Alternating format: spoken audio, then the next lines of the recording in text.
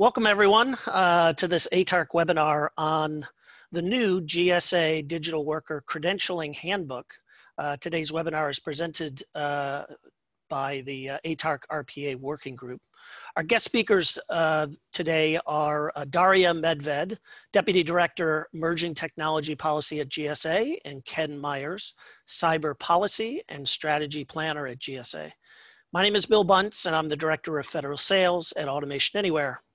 The first question you might be asking yourself is, what is a digital worker? A digital worker is simply software designed to emulate a human by performing activities and tasks using automation or AI-based skills. What I've observed is that many organizations across public sector specifically are reluctant to jump into the automation space due to concerns about security, and given the sensitivity of government data, that makes a lot of sense to me. The question I get most often is, how do we provide an intelligent automation, or, how can we be assured that bots or automations won't be roaming the network, touching systems that they're not supposed to?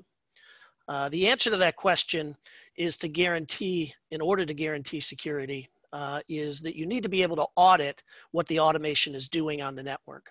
And step number one of auditing an automation is obviously credentialing that automation so that you can identify it on the network and track it. With that, I'm sure we'll learn a lot more from today's presentation. And so let me turn it over to Daria and Ken, and they can take us through the new handbook. Daria? Thank you very much. Ken, would you like to share our slides? Yes, I will. All right, wonderful. Well, thank you all so much for inviting us to present to you guys today. As Bill had mentioned, my name is Daria Medved. I'm part of the Emerging Tech Division, and along with Ken Myers, who's part of the Identity Assurance and Trusted Access Division, we are within the Office of Government-Wide Policy at GSA. And we're here to talk about digital identity. All right, next slide. So first of all, can we get a poll question up? Are you using automated technologies today? We'll take a moment for everyone to give us an answer here.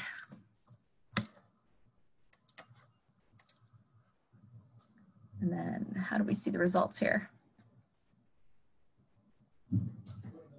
Somewhere? Oh, there we go. Ah, very interesting results. It seems like the majority of us are using automated technologies, hopefully some sort of AI. And we have seen that there is a huge growth of AI in government today and in the future. At least, and these statistics are probably already outdated, but at least 45% of federal agencies have experimented with AI tools.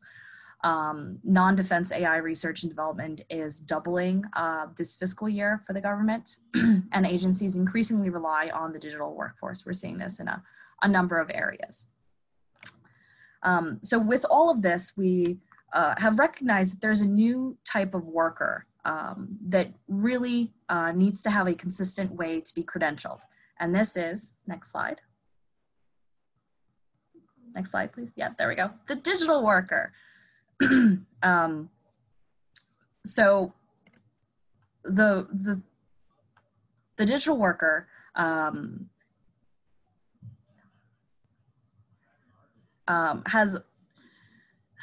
it's becoming a lot more increasing that we are seeing digital workers not necessarily taking the place of corporeal workers, but at least on the networks, we need to be able to recognize whether something is a digital worker or a normal human, because as Bill had mentioned,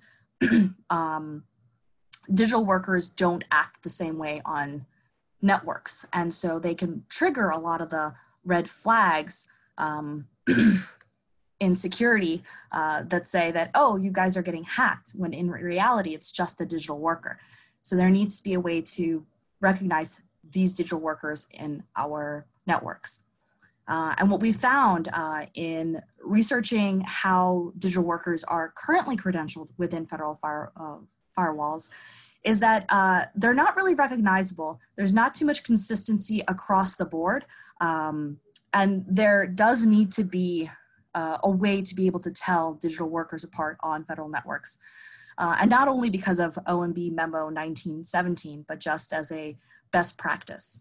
So what we did is we put together an interagency workshop. We interviewed a bunch of agencies on how they're currently using digital workers and how they're credentialing digital workers within their agencies. And then we analyzed all of the gaps and the challenges, both from a policy perspective and from an implementation perspective. And we put together a set of recommendations from the Emerging Tech Division that then Ken very nicely took over to the Identity Assurance and Trusted Access Division and created a digital playbook for us. So Ken, on to you. Great, thanks, Daria. Hey, good afternoon, everyone. Ken Myers, really excited to jump in here and talk about digital worker playbook. We have another polling question. Kirsten, you mind throwing that polling question up?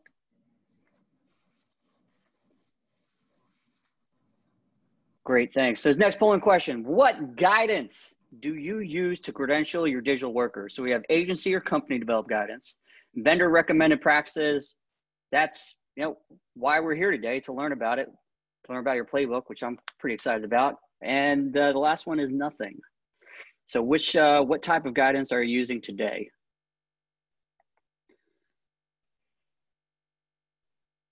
And the results are in agency or company developed guidance. That's great. It's great to see that you have guidance of your own that you're working with. So Daria mentioned there is a policy recommendation paper. And from that paper, we developed the digital worker playbook. So within OMB Memo 1917, it calls on agencies to manage the digital identity of automated technologies, such as robotic process automation, RPA, tools, and artificial intelligence. So one of the main questions we get, well, digital worker, isn't that a non-person entity? Isn't that the same thing as NPE?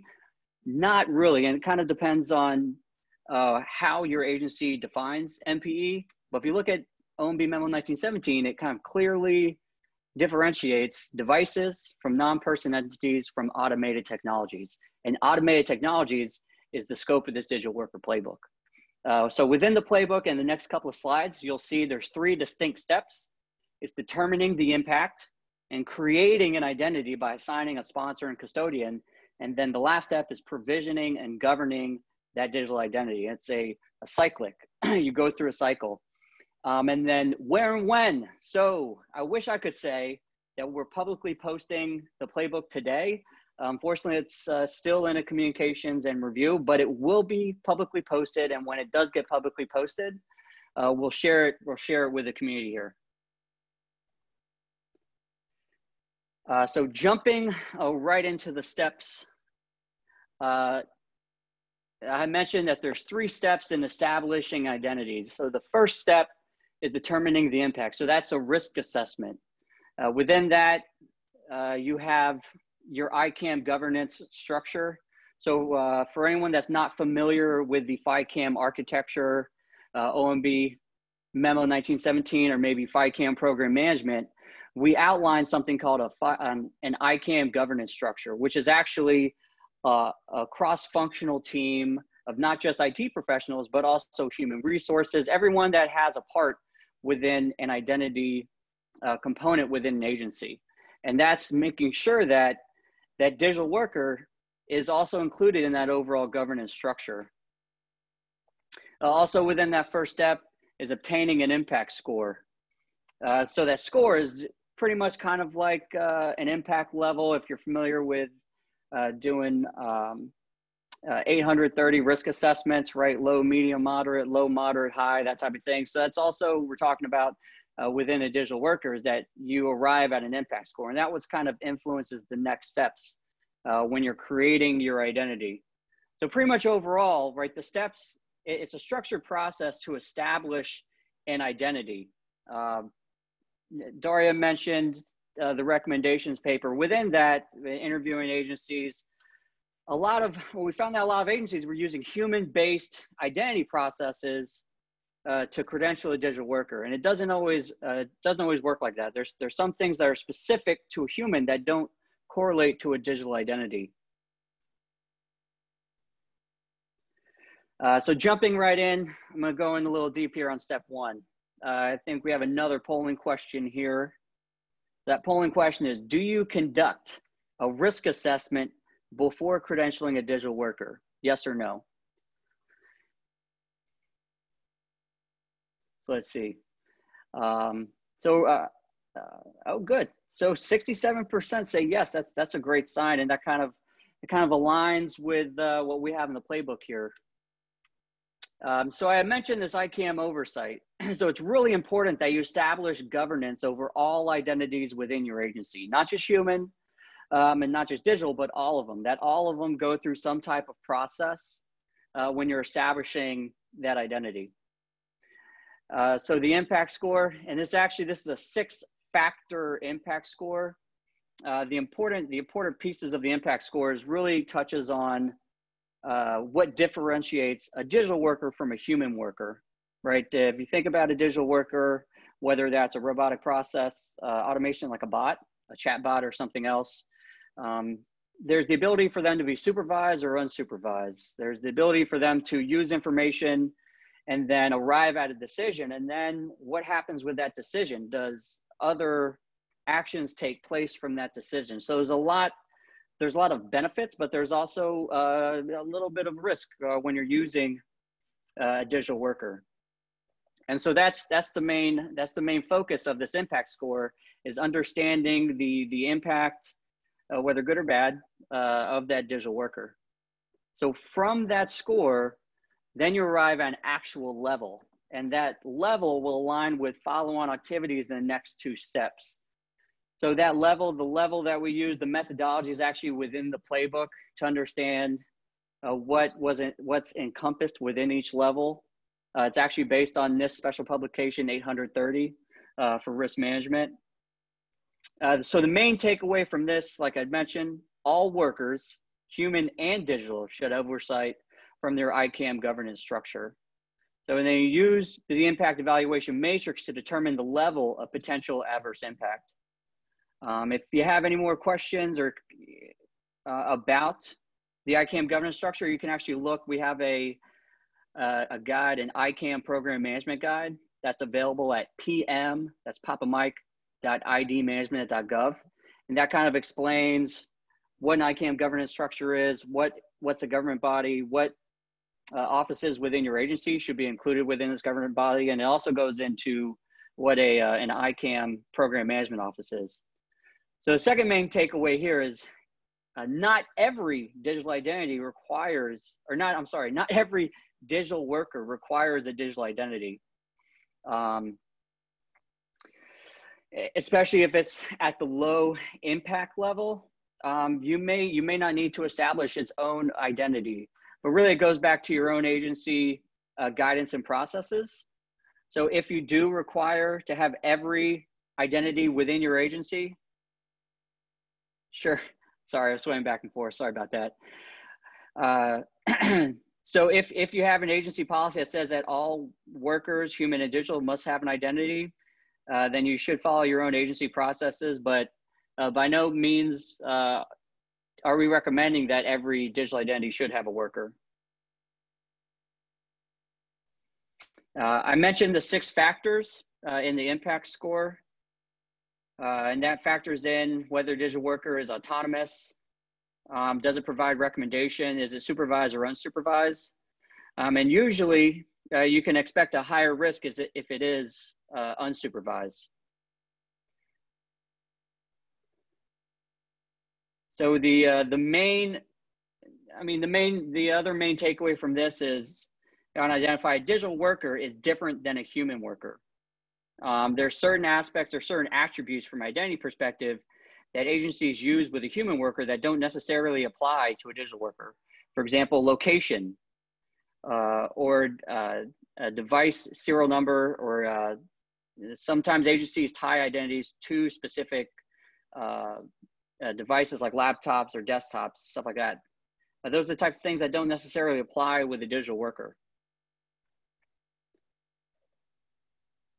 I'll move to the next slide here. So we have another polling question number 4.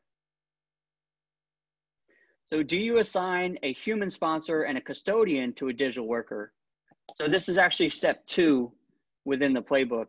And the main reason why you want to assign sponsors and custodians is that someone is managing that digital worker. So wait a second for the response on that one.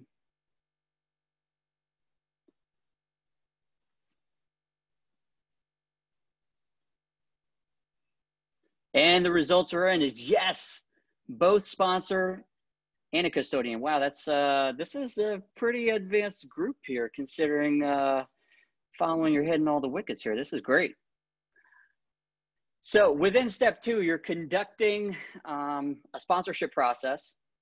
So within that, you're assigning a sponsor and custodian. So a sponsor is usually an executive. It could be a CISO. It could be another executive within the IT or security function of your office. And they're the primary individual that's accountable for that digital worker.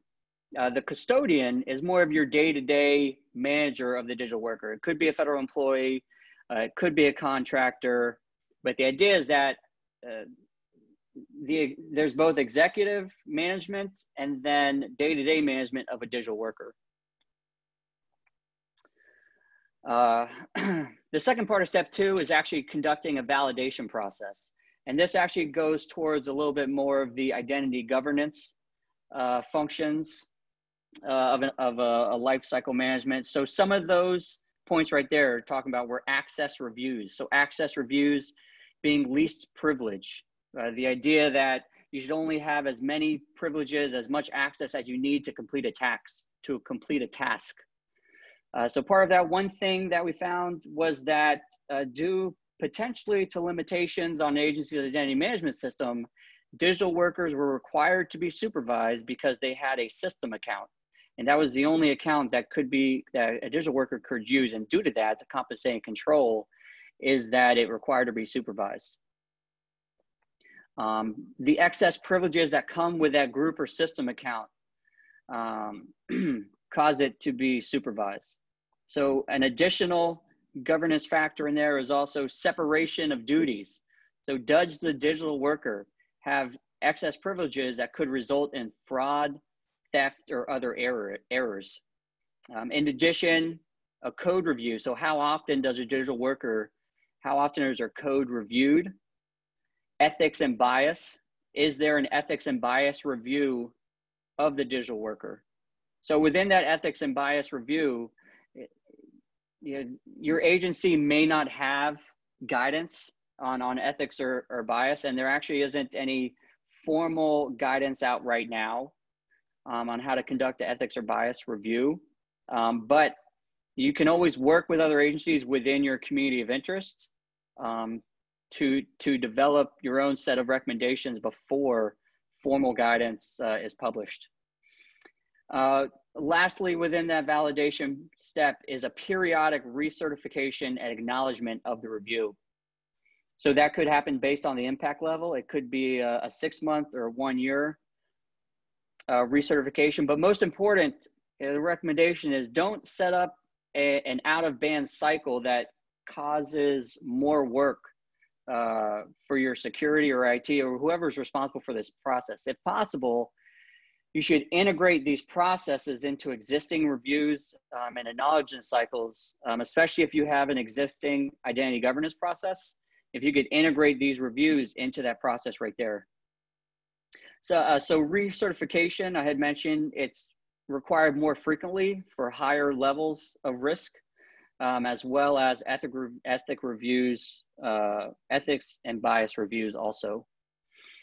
So why is this an important place? So if agencies create an identity, and I mentioned before that they usually follow that same process used for human workers. So the main difference there is that digital workers don't go through the same process when you're onboarding a new employee. So this is supposed to mimic that process in a way that's tailored specifically to the digital worker. Human worker, we have managers. A digital worker, they now have a sponsor and a custodian. So it's very similar, but it's tailored specifically for a digital worker. Why is this another bullet of why this is important. So there's a lack of consistency across agencies and adapting processes to the digital worker. So we tried answering that specifically with this process right here. So during the agency interviews for the recommendation paper, so our group found agencies were using group and system accounts like I had mentioned, that led to excessive privileges. So the overall intent of this step is to allow agencies to use unsupervised digital workers by providing that worker with a unique identity that enforces least privilege and separation of duties, which are two key identity management concepts. So it looks like we got a question in the chat. How would sponsorship and custodian status work with citizen developers? So any federal worker can create a bot and run it locally. Citizen developer. So maybe you can, maybe I can come back to that one. If you could clarify what a citizen developer is. I'm not sure if that's just a citizen that's providing development support, but if you can clarify on the citizen developer part, you can come back and assist with that. Any federal worker. So I'm gonna try my best to answer this one. So how would sponsorship and custodian status work with any federal worker? It's possible, Ken, that it comes back to the risk level. You had mentioned that every digital worker may not require credentialing. If this is a bot that is operating under the authority of that citizen developer, and so by default, then they become the sponsor potentially. There's a movement. I know the Air Force is using a lot of citizen developers where, you know, instead of using a centralized center of excellence where, you know, automations and AIs are developed in a center of excellence, you have individual employees building bots for their own use and running on their own machines. Okay, yeah, I see. That's a good point. So I can actually take this one a little bit. So yeah, as Bill did mention, and I think we are potentially going to bring this up as well, not every single digital worker requires a credentialing. And we do go into that in the playbook as well. If it's a low adverse impact on a system, then they don't need to have a credential unless there's a need for them to have a very specific credential, in which case you would just follow the moderate level credentialing process. So for anything that federal workers develop that would fall under the low category, then that would then not necessarily need a credential. However, who actually does the assessment of what falls under the low, moderate, high, or critical categories still needs to fall to the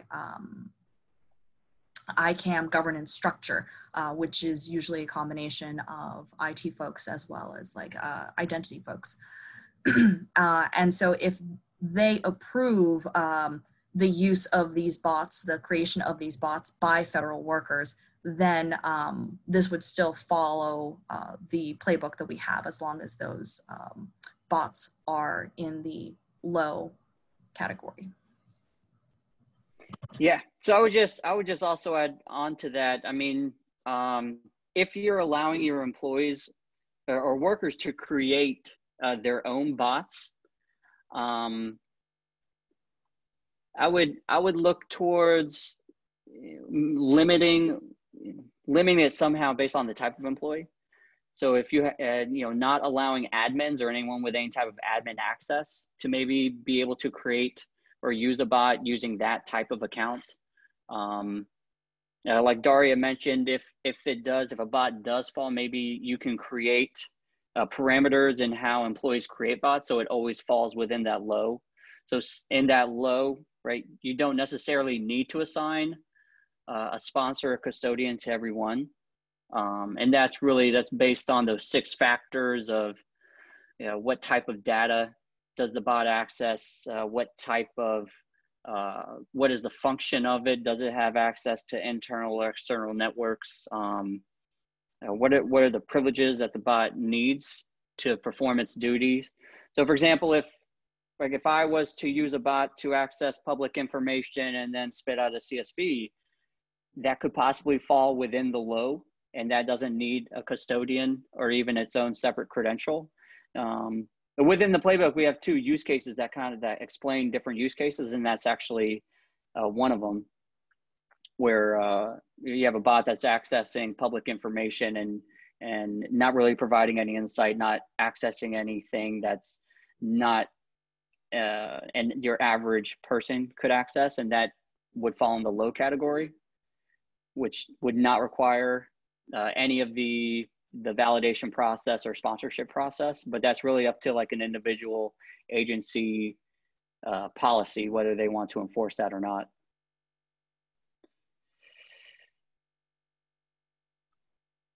I believe that hopefully that answered the question. So moving on to the third step here, we've got one last polling question.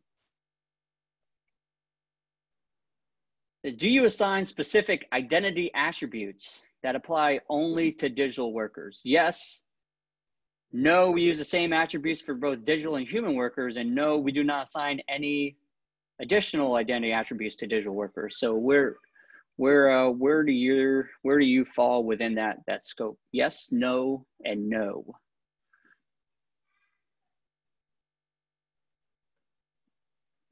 Yes. This group is on point today, following all the recommendations here. So that's great. That's great. 63% said yes. That's amazing. So step 3, this is really my bread and butter. This is the part that really the fun part is provisioning the identity. So we mentioned, if it's low, if this digital worker falls within that low adverse impact area, it may not require its own identity. But if your agency does require all digital workers to have an identity, then this would be the recommended approach for that. So this actually encompasses both elements within your identity management system, and then also additional data elements that could be an identity governance system, or maybe your own agency customized the process for managing identity governance components. So the first one is capturing data elements within your identity management system. So some of the additional data fields that we recommend using for a digital worker is a Boolean option. Yes or no, this is or is not a digital worker. Assigning a unique user ID that could encompass some acronym, maybe DW for digital worker in the user ID, so you can uniquely identify it just by looking at it. You're including the digital worker sponsor name and custodian name within one of the data fields, so that if you were to come across, say you're using Active Directory, and you were to come across the identity, you could see who the custodian and the sponsor are, and maybe contact them if you have any specific questions. Excuse me. And maybe even a description, have that digital worker profile be a little helpful and describe the purpose of that digital worker. Maybe you have some central repository within your agency where someone can go look at the various digital worker templates that are available, and then be able to select a specific digital worker to help perform a task. The second step is capture and storing the identity governance elements. So identity governance are all of the pieces within that validation process. So it's capturing and storing those somewhere, and then using that for recertification and re-acknowledgement on a periodic basis, whether that period is 6 months or 1 year, so that it aligns with your agency process. So some of the additional elements that would be captured within the identity governance system, it could be the adverse impact level. It could also include maybe IP ranges that digital worker should only be able to access. The dates of those ethics and bias reviews, the code reviews, and also the recertification. So within that periodic basis, the custodian, the sponsor and custodian should be recertifying the purpose and function of that digital worker to make sure that it hasn't drifted outside of its normal operating procedures. So it looks like we have a question in here. So can you elaborate on how a digital worker account is differentiated from a service account? Both have potential to run automations and perform interactions in various systems.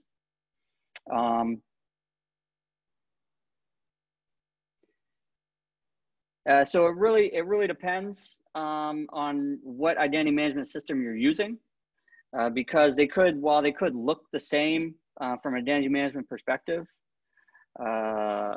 really the importance of uniquely identifying a digital worker from other types of accounts is pretty important. So Daria, did something specific around differentiating between types of accounts come up in any of the agency interviews? Yeah, a little bit. So one of the things that we did notice is that with the service accounts, they don't quite have the same fields as with what we're hoping to have with a digital worker account. And that service account still either needs to be run through somebody else or through an admin account. Whereas what we're trying to propose is that digital worker accounts should be much more equivalent to a normal worker and not necessarily a service account that just kind of runs in the background. We're not trying to get rid of service accounts. This would be in addition to service accounts, if that makes sense.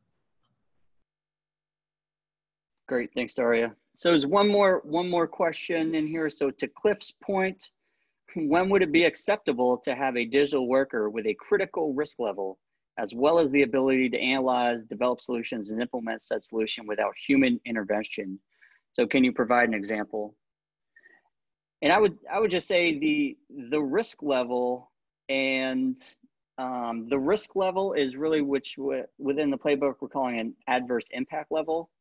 The adverse impact level hopefully shouldn't hinder the purpose of your digital worker, but it's to provide compensating controls and specific identity components to lower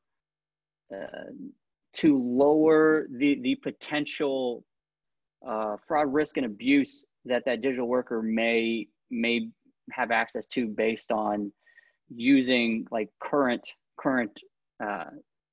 identity and digital worker practices. Yeah, Go ahead, and for this, I think I can add, just as an example, for instance, a digital worker that would have a critical risk level. If you think about, for instance, air traffic control, an AI system does make sense in order to put into air traffic control. That would be at a critical level. It's, potential deaths across the board. That is not something we're trying to prevent from implementing. We are just trying to say that if you do want to go in that direction, let's just make sure that we have the right identity for this bot or for this AI, as well as the right controls to ensure that there's validations and certifications that this bot is monitored.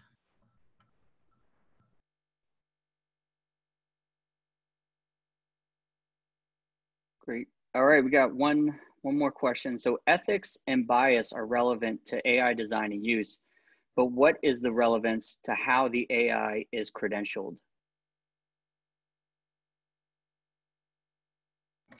And I believe I can take that one as well.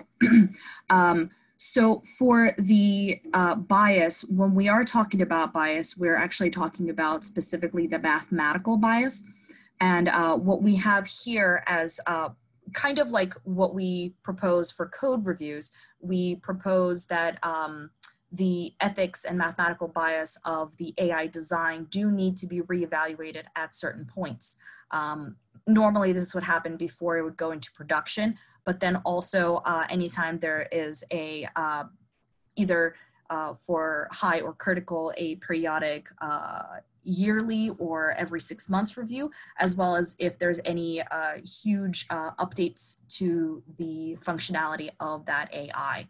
So it's kind of like grouping together an ethics review of what the AI does, as well as a mathematical bias to the underlying data going into the AI, especially for machine learning, in addition to a code review that should be fairly standard practice for most folks out there. Great, thanks, Daria. And I would also compare it to, you know, one of the best practices just in general for identity management and access control is a periodic review of access types.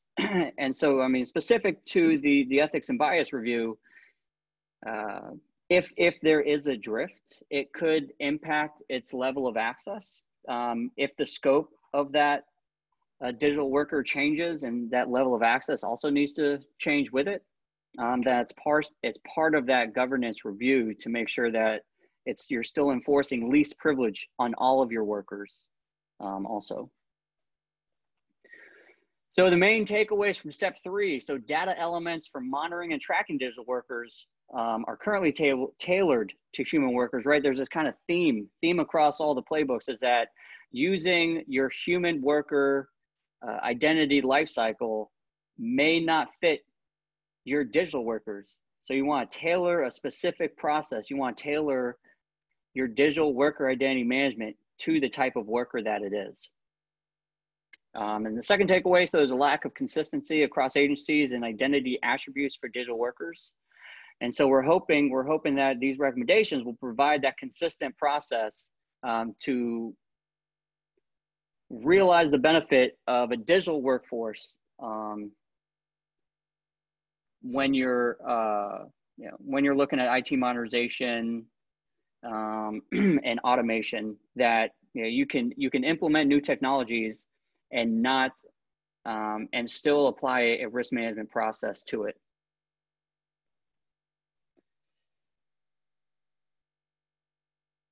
All right, so closing thoughts. So I had mentioned that when our playbook is ready to be published, I can share the link. It is going to be published most likely on idmanagement.gov. We covered the 3 steps. Step 1, determining the impact, conducting that risk assessment, using those 6 criteria. The step 2, which is creating a sponsorship and custodian process to put governance over your digital worker. And step 3 is provisioning that identity. So you're uniquely identifying digital workers, and then using specific identity attributes to both provision it securely and also manage and govern all identities, human and digital, within your agencies. Daria, you got any closing thoughts? I think you said it all. Thank you, Ken. Open to any kind of questions you guys have. Anything that we can get into details more about. I'm sure once you guys see the playbook, a lot of your questions will be answered, but unfortunately can't share it with you at this time. So happy to answer any questions that we can. It's coming soon. Ken and Daria, if I could just go ahead and ask a live question here. So in your interview process with input for the playbook, did folks share with you some of the biggest challenges they have around credentialing? Was it simply, lack of guidance, Ken, as you pointed out, lack of consistency in guidance and so on, or were there other challenges that folks are seeing? A lot of folks that I see are just getting into this, so understanding, what challenges they might run into in this front would be helpful. So there definitely was some lack of guidance and not so much consistency. I think it was more so that every agency didn't want to start from scratch on figuring out how to do this work to separate digital workers from regular corporeal workers.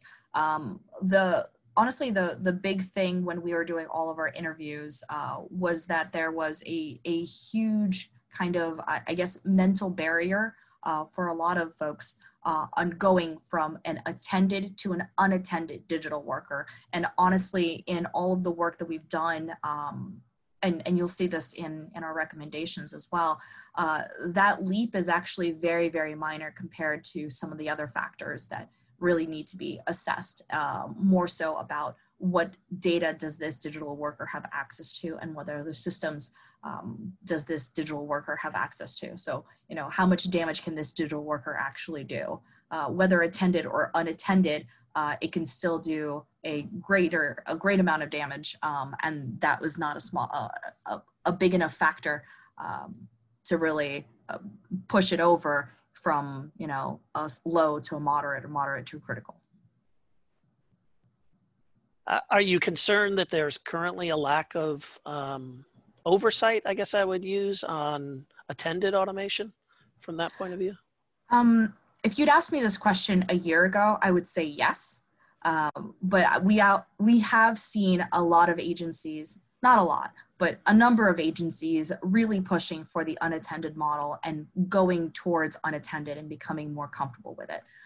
So there is progress in that area, and we'll see where it goes from here. So long as they document the risk, as you pointed out. Yes, exactly. Right, the risk assessment. Well, great. Looks like we have a question that came in. Yeah, it looks like, so there's a question for you, Bill. So to supplement this incredible playbook, are there any additional resources from the private sector that you find valuable when it comes to making credentialing for digital workers approachable? Yeah, I know that, you know, a lot of private sector organizations are coming out with, certainly there's tools within the platforms that allow you to audit what automations are doing or what bots are doing, whether they're attended or unattended. You know, I strongly recommend that you use, you know, what we call from Automation Anywhere, which is a control room that is monitoring what bots are doing so you can audit it on a regular basis. And not only that the tool allows you to audit it, that you're actually leveraging that data as well. So I recommend using those tools. Great. Well, I have a quick question, for you, Bill. Sure. So based on our outline of the playbook, I mean, where does this fall in within the group's, I guess, like a combination of interest area, or if it's come up before, like is identity management like a topic within this project team? Has it come up before? What kind of, I guess, discussions have you had around this area? Yeah, I reached out to you guys as soon as I heard about the playbook because it is such a hot topic. What I would say is the number one question is, what are people actually using, you know, automation for? What are they doing? What are the use cases? And what we're seeing now is that now that we're approximately 2, you know, maybe 3 years into using bots and automation, we're seeing organizations move to more complex automations. You know, the low-hanging fruit, the simple tasks, a lot of organizations who first put their toe in the water in this space saw great success, huge savings of labor hours, and ultimately dollar savings, tax dollar savings. And so now what's interesting is they're getting pressure from management up above to say, what else can we apply this to? What else can we do? And as soon as you begin to push the boundaries of what you're looking at doing with automation, security becomes the number one issue. And as I mentioned in my intro, you know, step number one of looking at security is how are we credentialing these bots? You know, doing a detailed risk assessment upfront before you, you know, apply for the credentials for those bots. I found today's presentation really interesting. The topic around there is a difference between a non-person entity and a digital worker. That's I think it's important that people understand that. I don't think that that has been widely publicized. And then I'm looking forward to seeing the details in the playbook where we can, identify what a appropriate risk assessment looks like, and then procedures for getting it approved and so on. Obviously, that would be different agency to agency, but I'm sure your playbook addresses that. Yeah, definitely. I mean, that was one of the, I would say, consistent comments that we received back on the playbook was, why are we creating this new category called a digital worker when, right, my agency just calls that an MPE. Right. My background is a little bit more on the public key infrastructure side, where from a public key infrastructure perspective, MPE is really servers, devices, like some type of hardware that you want to put a certificate on. I think what MPE is kind of in the eye of the beholder. Maybe within agency, they want to categorize digital worker as MPE, maybe a special category as MPE. I mean, I would say it's really up to the individual agency. But if you look at purposes, like what is the purpose of this, right? I think automated technologies have a pretty distinct purpose than a server, but it's up to the agency to decide what words they want to use when calling something. Agreed. A server isn't going to roam the network and touch multiple systems. It has a different purpose. Right. Right. Yeah, I see Cliff had a question. Don't leave it up to the agency and need consistency. Yeah, that's true. That's true. And that's part of what we're trying to do is help do that, provide that consistency across agencies. But at the same time, this guidance isn't a policy. We're not, dictating what agency should and shouldn't do. So if within your agency you have a policy that says if you're either a human or a non-person entity, then that's your own agency. If you don't and you're looking for guidance, by all means, use our playbook as that recommendation for you. And Kathleen, I see you asked the question, what was the product that I mentioned that I called Control Room? Control Room is part of the Automation Anywhere RPA platform or automation platform. So if you're interested in more about that, happy to answer any questions you've got. Feel free to reach out to me. All right, I think we're up against our time. I really appreciate Ken and Daria, you joining today. This has been super helpful. As soon as the playbook is out, Kirsten, I'm sure we'll go ahead and share it on the ATARC site in the RPA working group links as well. So thanks again. Thank you, Bill. Thank you, Daria.